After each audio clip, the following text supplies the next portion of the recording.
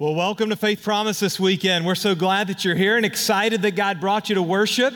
And whether you're worshiping online or at one of our other campuses in East Tennessee, we're so excited that you're here. I had an incredible opportunity this week to actually be in La Follette at our Campbell campus. And so a shout out to you guys who are worshiping at our Campbell County campus and all of you here at Pellissippi. It's been an incredible series as we have walked through over the last several weeks. If this is your first time here, we've been studying through the book of Colossians. And Pastor has led us, and last weekend, Pastor Matt and others, just to really explore all that God has for us and through the writings that Paul gave us in the book of Colossians. And so we're going to continue on today. But before we do, I want to ask you first to do a couple of things for us at each of our locations. The first thing I want to ask you to do is this, something to really say that we're grateful for our pastor. You know, Pastor Chris is the only senior pastor that our church has known for the last 18 years. He's the only person who's ever led our church. And this weekend actually marks 18 years that he came to lead Faith Promise. And he's an incredible visionary. I don't know about you guys, but for me personally, I would say he's one of the people, apart from my parents, who has had the most significant spiritual mark in my life. And so what I want to do this weekend is I want to ask you guys at every location to grab your phone at some point, even during the service when you start nodding off and think, is this message going to ever get over? And really pull your phone out. And on Twitter, at Dr. Chris Stevens, Facebook, Dr. Chris Stevens, would you just show him some love and let him know how much he means to you as a pastor and as a leader of our church and how God has blessed us. You know, most churches have a pastor for 2 to 3 years.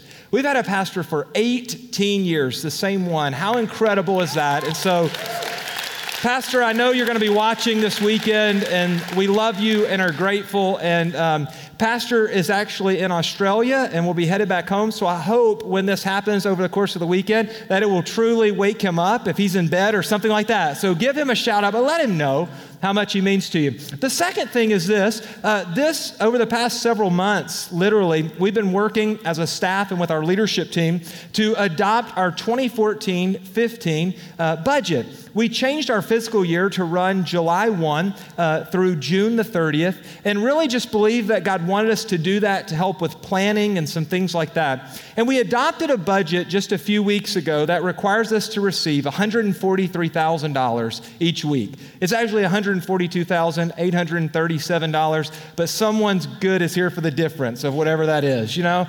But here's the deal. I want to ask you guys, you know, as we don't take up an offering, this weekend, I want to ask you guys to be a part of the team. I was thinking this past week and praying, and God laid it on my heart. You know, I don't know if you've been on a team before, but who wants to be on a team and not do anything? Right? If you're on a team, you want to contribute. You want to be a part. You want to get to shoot the ball or kick the ball or whatever it is for whatever part of the team that you're on. And I was thinking, wouldn't it be amazing at Faith Promise if all of us committed to be on the team? Right? If we all just said, hey, I'm going to be a contributor, I'm going to take being a part of Faith Promise as being committed to do whatever it is that God tells me to do. And so as we start this year, as we start this new budget, I really want to ask you guys that you would commit to be a part of the team. And I want you to ask God to tell you what that means and how you can be a part, no matter what campus you're at, that you will commit and be a part and be a contributor. And here's my prayer. I pray this every day for Faith Promise, for every one of you. I pray that we would get crazy about giving. And here's how. I pray that every person in our church will be generous about the way that they give and support God's kingdom, because we believe that the church truly is the hope of the world, that Christ died and gave his life for the church, and we want to be able to accomplish everything that it is that he has for us as a ministry. And so we've prayed and we've sought the Lord. Our leadership team, as they adopted the budget for our church, has prayed and sought the Lord, and we believe that this is going to be the best year that we've ever experienced as a church at Faith Promise. So will you guys commit to that? And all of our locations, yeah, give God a hand. And you know what? Be a part, man. Get in the game and be a contributor. Now, let's jump into the message. Last weekend, Pastor Matt did a great job as he led us into the book of Colossians in chapter 3. And he talked to us about these things that we need to get rid of. And Colossians 3 literally is a spiritual progression. It actually helps us to understand some things about our spiritual life and our walk with Christ because it's written to believers, and so we understand that every believer's not in the same place. And as Paul is writing, the first thing that he does is he actually writes in Colossians chapter 3 and verse 5, and he tells believers the things that are supposed to be put to death. And these first two things are what Pastor Matt talked about last week, that he's literally saying to each of us that there are some things that if you allow them to be in your life, they will kill you spiritually. They are deadly to the life of a believer. And then the second thing he does, he goes on a few verses later, and Pastor Matt mentioned last weekend, and he second says that we're to rid ourselves from some other things. In verse 8, and you can go look at those, but they're the things he talked about last week, slander and rage and malice. They are the things that Satan uses to destroy the body of Christ and believers. They're the things that God uses to put us against each other. And as Matt talked, he said, hey, these are the things that God's saying, hey, you've got to get rid of these things. You've got to end the pathways that are in your life that are connecting you with those things. You've got to rid yourself of those things. And then this weekend, we're going to spend a few minutes talking about Colossians chapter 3, beginning in verse 12, about the things that he tells us, hey, these are the things that you're supposed to practice. These are the things that you're supposed to put on. They're the way that you're supposed to live. They are to be the things that define your character as Christ followers. And the great thing about our God is this, is that God didn't call us to do these things on our own. He didn't say we should do it by ourselves, but the farmer in the video, he mentions this verse, and it's the verse I think that should lead us into what God's called us to. And it's 2 Corinthians 5:17, it says, if any man in Christ is in Christ, he is a new creation. Old things have passed away. Behold, all things have become new. You see, God didn't say, as Paul was writing through and as he was inspired, God wasn't saying to you, you know what? I hope you can make it. I hope you can do it. I hope you can accomplish what I've called you to. He literally is saying, as Paul is writing this, he's saying, you know what? If you are in Christ, if you're a Christ follower, you're a new creation. God has given you the power to live the life that He has called you to. He has filled you with His Holy Spirit so that you can accomplish His purpose and His plan. And He's given you the Holy Spirit to help direct you and guide you so that you truly can accomplish His purpose and His plan. And so we see in Colossians chapter 3 in verse 12 that God gives us this list through Paul's writing of what should be the character marks of the life of a believer. And so if you have your phone or your Bible or your tablet or whatever you bring to church with you, if you'll open that up this weekend, I want to read just 3 verses because we believe it's a value for us that God gets the last word. And so what the Word of God says should be what permeates our life and what flows from us. So read with me together, Colossians chapter 3. Look at this, beginning in verse 12. So as those who have been chosen of God, holy and beloved, put on a heart of compassion, kindness, humility, gentleness, and patience, bearing with one another and forgiving each other. Whoever has a complaint against anyone, just as the Lord forgave you, so also should you. Beyond all these things, put on love, which is the perfect bond of unity. Now, I've got to be honest with you guys about something and just really candid with you. I hate to shop. You know, I don't know if any ladies at any of our campuses hate to shop, but I got to tell you something, guys hate to shop. You know, and I go with Kim a lot of times, and she likes to pick out a lot of outfits and try them on, and she wants you to give feedback. You know, she'll put it on and she'll walk out, and you're like, no, I don't know if the shirt goes with the pants. I've learned this over the years of marriage, right? You're like, no, I don't know, I like that. And she'll say, I don't know if this looks good on me. Here's how I shop. I say, Kim, I need some new clothes. She'll say, yeah, your clothes are looking really dated. I'll say, yeah, I need some new clothes. And she'll say, yeah. And I'll say, hey, go to the store this week and buy me some clothes and bring them home and I'll try them on. And she's like, okay, so it works a little different with guys. I don't know if you guys are this way. There's probably some weird guys out there who like to go and shop for clothes. And if you're one of those guys, that's really odd, okay, at any campus. That's really odd. But, she'll come back and she'll have shirts or whatever, and I'll try them on. And you know what I don't do? I don't go to her and say, does this look good on me, honey? And I'm just like, nope, don't like that one, like that one. That one doesn't feel, and like that. And she gets so furious because she's like, I bought 4 shirts and you only want one of them. I'm like, thank you for buying one that worked. It's great, And I'll put that one. I love that shirt, man. It'll be a shirt. And she's furious because she's like, I don't want to go out and waste my time. It's like, it's not a waste of time. Like, you knew I was high maintenance when you married me. It's no big deal. Just you do that. And I don't know what I give to the relationship, but nonetheless, I don't have to shop. I hate to shop. And Paul is using this word to help us understand because he literally tells us in Colossians chapter 3 that we're to put on certain things. That we're to put on these things. And the Greek word, listen to this because it's really cool. The Greek word actually means this, that we're to put them on and we're to keep putting them on. In other words, if you're to be dressed the way that God wants you to be dressed, that you are to put on these things that he talks about and you're to continue putting them on over and over and over again in your life. And here's the challenge that we face as believers. The challenge we face is this, is that many of us believe that it's a single moment in time where God does this magical work and I'm the person he wants me to be and that's all I do for the rest of my life. I don't need God at work in my life anymore. I get saved and now I have everything of God that I need. And Paul is telling the church at Colossae, that's just not true.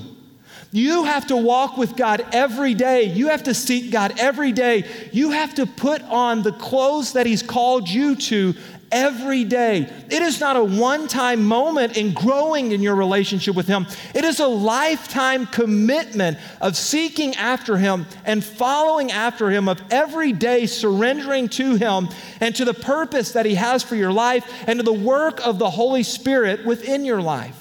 And so he goes on and he says to the church, okay, put on these things, and then he gives a list of the things that we're supposed to put on.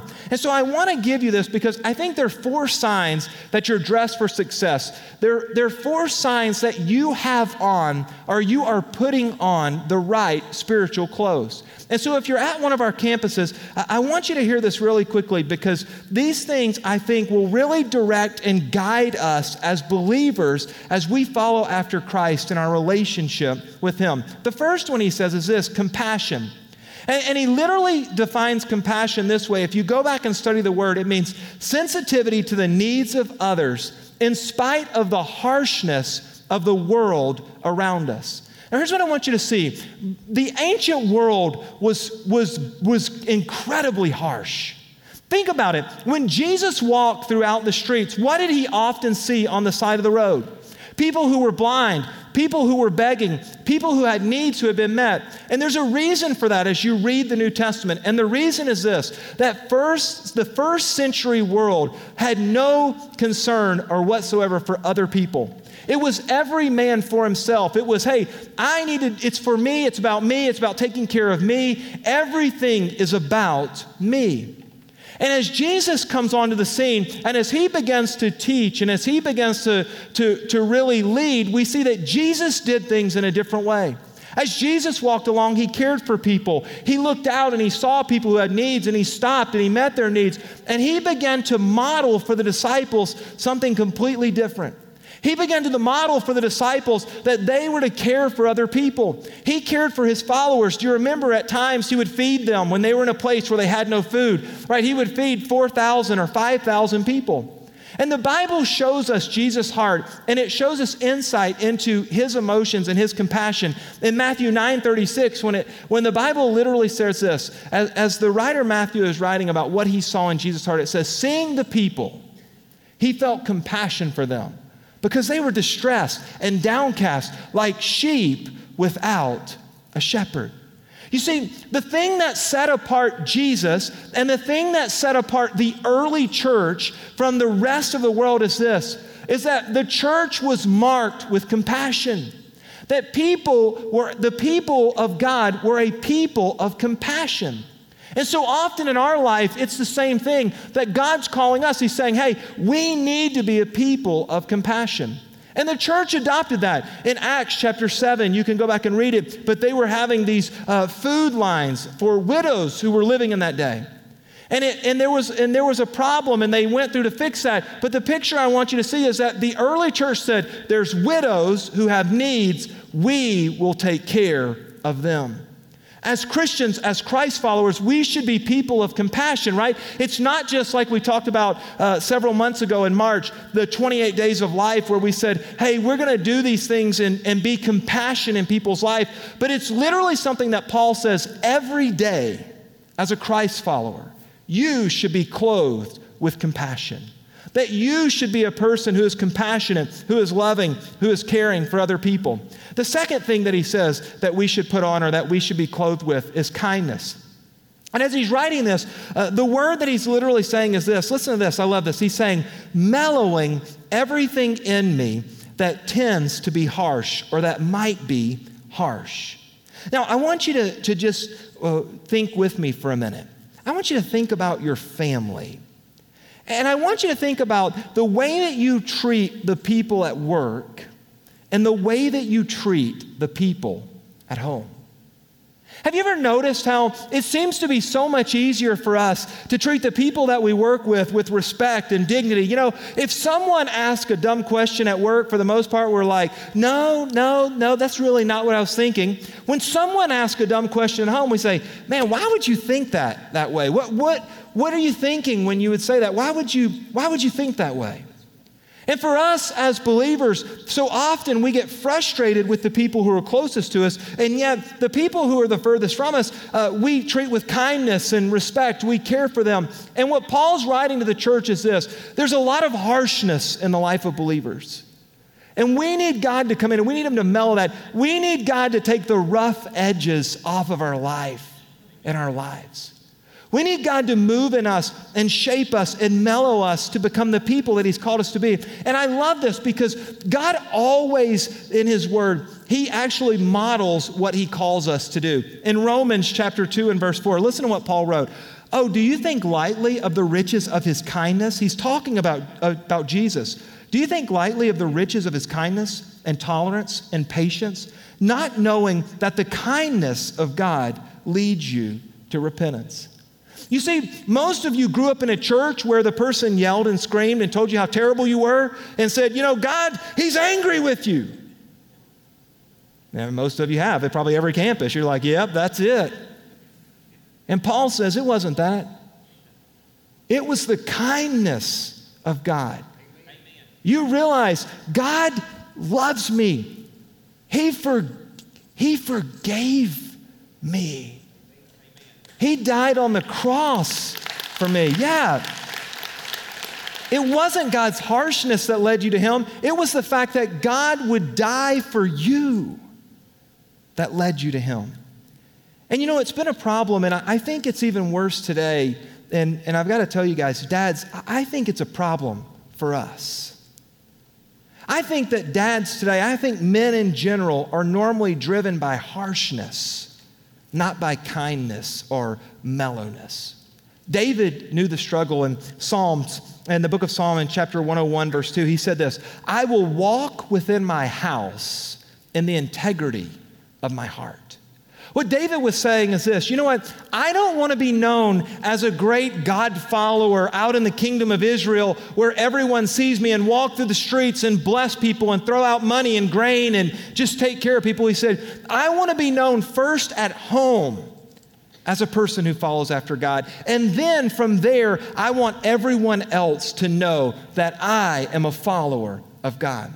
And you see, guys, we have it backwards. We are harsh with the people that are at our home who we love, our spouses and our children. And we go to work and we're kind to the people that, candidly, they don't really matter. It's not that we shouldn't be compassionate towards them. It's not that we shouldn't care about them, but we shouldn't give the people that we go to work with our best and give our family our worst.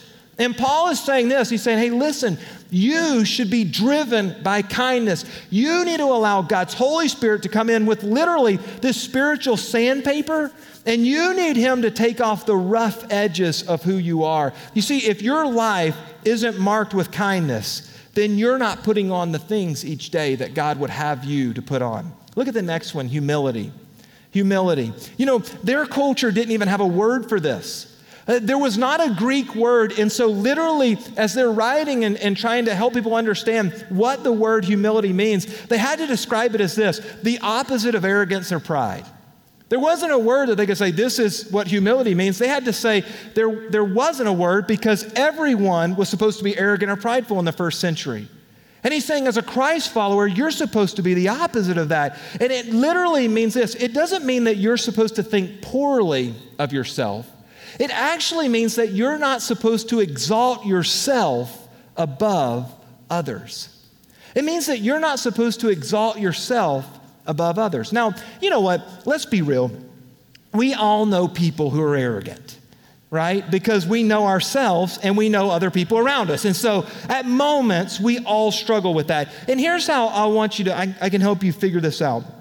No matter where you are, at any location, online, I want you to think about this. Think about the last argument you had, no matter who it was. Last argument you had, okay? Now, I want you to think to the middle of that argument, and I want you to just stop that argument right there, and I want you to think about who you thought was right and who you thought was wrong.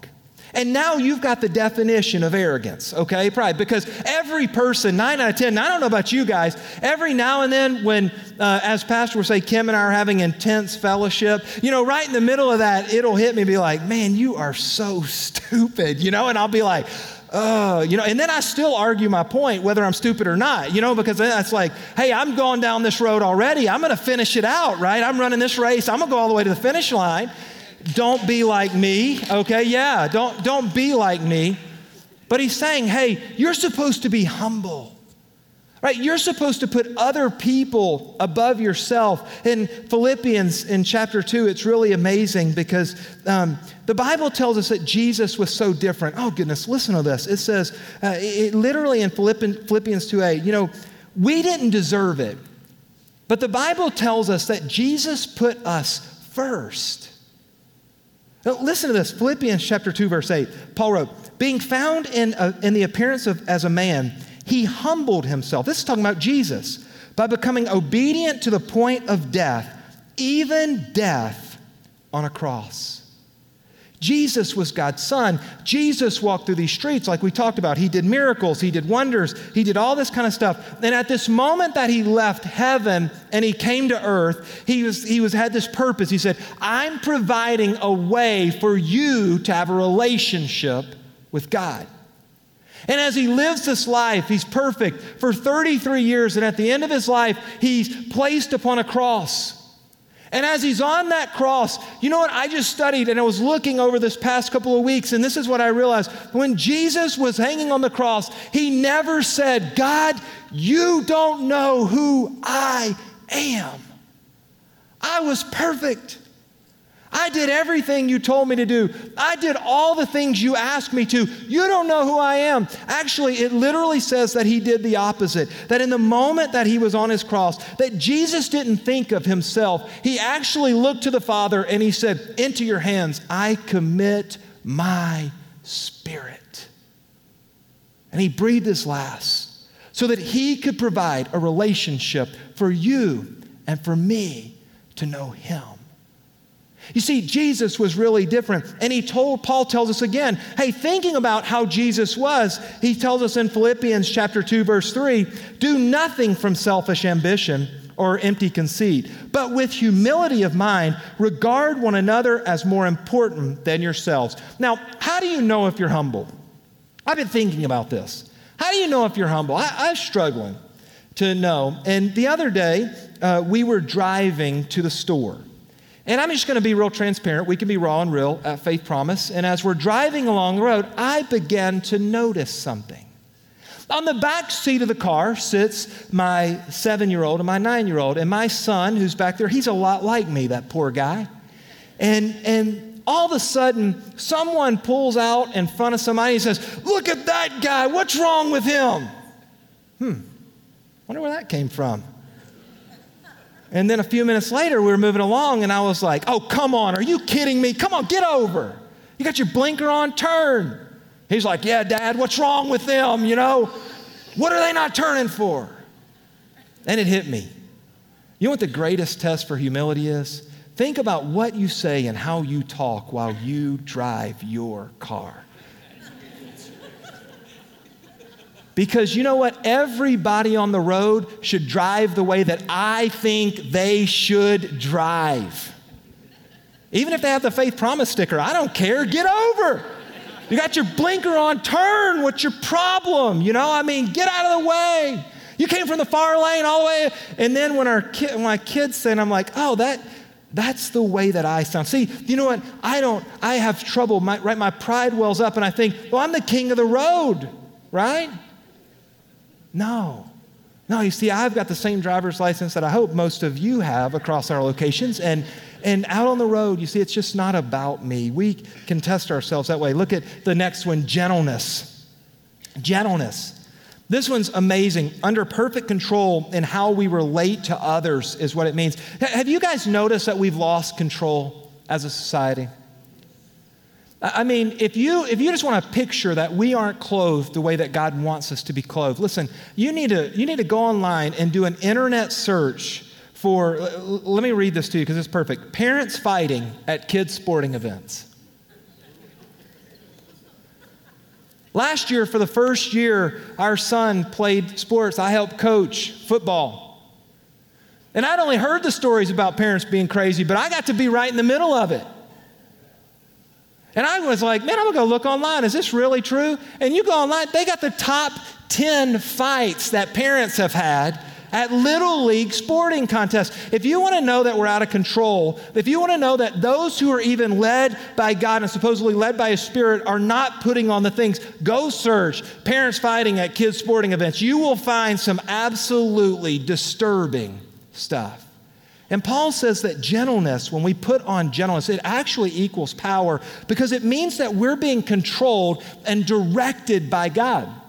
And that in gentleness, that He's literally guiding us. And the Bible uses these opposites because gentleness doesn't normally seem to equate itself, right, with power or control. But the Bible does that always. The Bible does these opposites when it says, hey, if you lose your life, you'll find your life. If you give, you'll receive. Right? The Bible loves opposites. And what we find is this: anyone can be out of control, but that only a person who's led by God and by His Holy Spirit can be in control. You see, the way that you can know what you've put on and what you're wearing is because you can look at your life and you can see. The last one, just really quickly, look, patience. Patience. Listen to this. Patience is literally putting up with people who irritate you without retaliating against them. Isn't that great? I mean, doesn't God know everything? That's a perfect word. Putting up with people who irritate you without retaliating against them. And it's not passive. Actually, Paul wrote it another time in 1 Thessalonians 5:14. He said, you should be patient with everyone. It's an active term. See, people think patience means I sit around and wait. Well, I just sit back and wait. God, what are you going to do? No, patience is an active term. It's the way that we should be and act towards others. You see, and all of us need patience, right? At some point, we need someone to be patient with us. And at other points, we need to give patience. We need to be patient with someone else. But most of us, if we're honest, right? Go back to driving. Oh, you can learn so much driving, for goodness sakes. I mean, but in anything, really, I'll say it until I die. There's 20 stalls at Walmart, and they open 3. Seriously. Right, we can all work on patience because everyone needs it and everyone needs to receive it. So he tells us all these things. And then he tells us there's this obstacle that's in the way. Now, he tells us all these things and he says, all of this would be easy if it wasn't for one thing. People. Wouldn't you be more patient if it wasn't for other people? Wouldn't you be kinder if it wasn't for other people? Wouldn't you be more compassionate if it wasn't for the fake people who are out there? And God knowing, as Paul's writing, and he's relating to us, and he says, you know what? The biggest thing that we have to do is we have to remember that the Christian life, the life that God called us to, is actually supposed to be lived out in community. It's the church. It's us living together. And so he tells them two things. Look at these. He says first that we're supposed to bear with each other. That as believers, we need to get along with each other. And the reason he wrote that in the Bible is even though it seems obvious, it's not normally practiced among believers, right? Why do you think we have so many churches in the U.S. today? Part of it is because we don't agree sometimes theologically, and we have different perspectives on the Bible. Then a lot of times we have a lot of churches because one group of believers gets mad at another group of believers, and they become two congregations, and those get mad and they split and things like that. And many of us at our campuses have been a part of that. And he says, hey, guys, you've got to remember, you've got to bear with each other. You just can't get mad every time something happens or every time something doesn't go your way. The reality is this, that people will respond in their flesh towards you. And that other moments you will respond in your flesh towards them. And you will always think it's worse when people treat you poorly than when you treat other people poorly. He says you've got to bear with each other. And then he says something that even takes it to a whole nother level, because some of us can say, fine, I'll live with the people around me. You got it. I got it. Can we leave? No, because he doesn't stop there. He says, forgiving each other. And it actually, the word here, the Greek word, implies continual mutual forgiveness of the problems that we encounter. And this is the standard that he gives. You know what? This isn't just pastors who say this, forgive like God forgave. This is God writing to us through the author Paul. And he literally says this, that you need to forgive as Christ forgave you. And you see, the only way that you can understand how to forgive is to take some time and reflect in your life and say, God, would you show me how much you've forgiven me?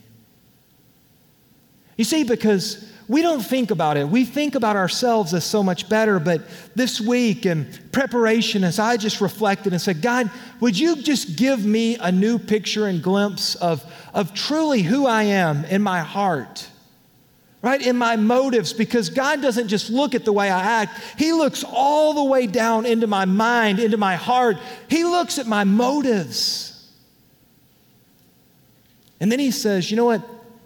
When you recognize how God has forgiven you, when you recognize what he's done in your life, okay, then forgive other people the way that God has forgiven you.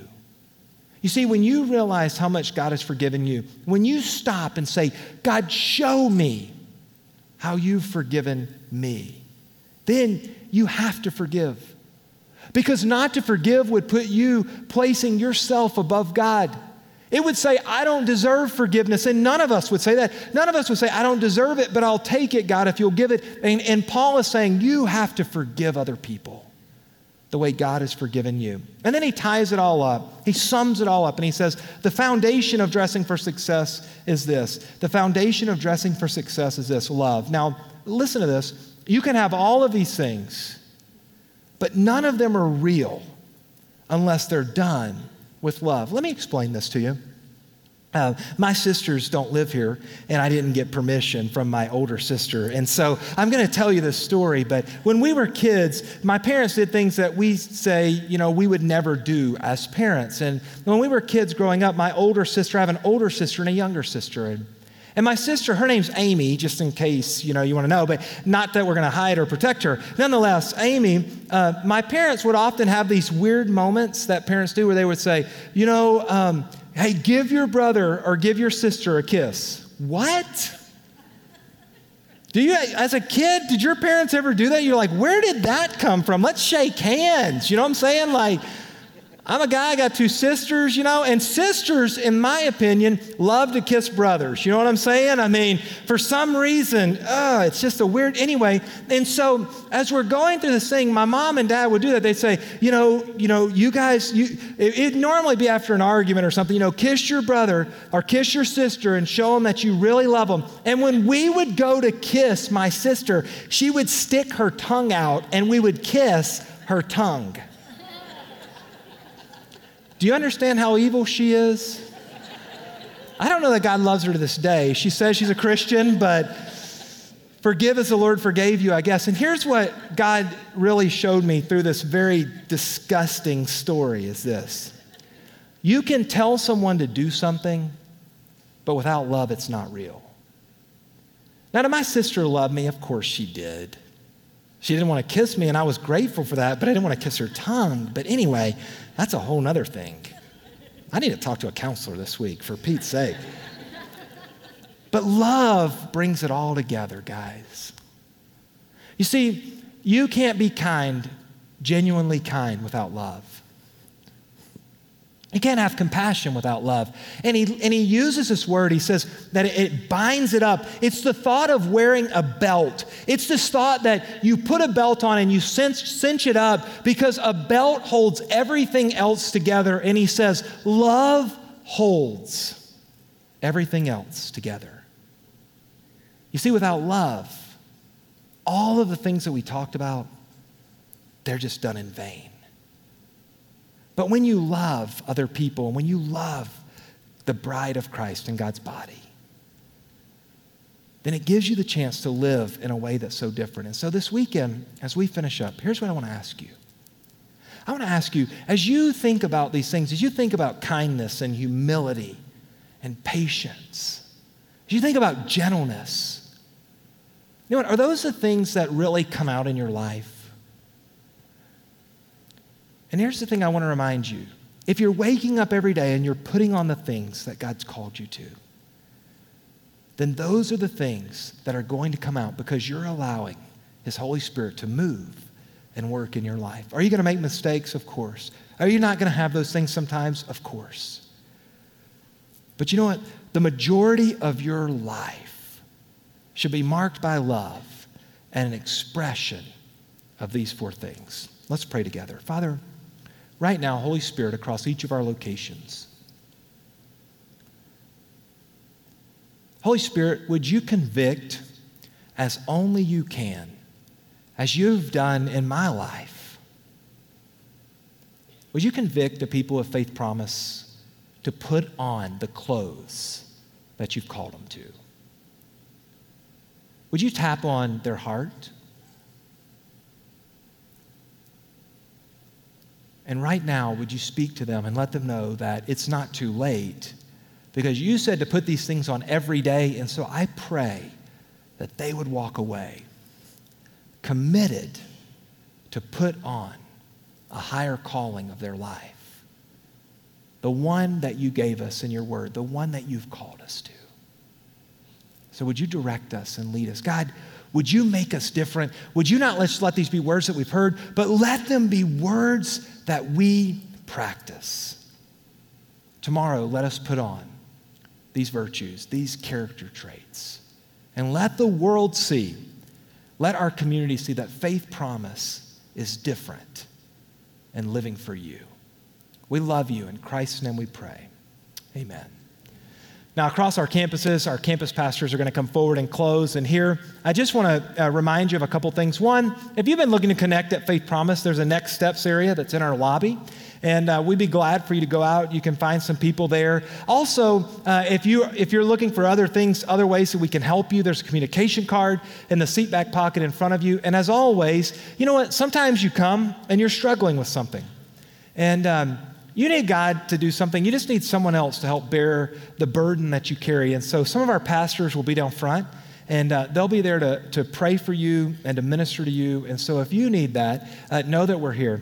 Next weekend, Pastor Chris will be back. He's going to close out our series called Roots on the book of Colossians. You don't want to miss it. Don't forget to give him a shout out. Let him know how much you love him. Be blessed. Have a great week. We'll see you next weekend.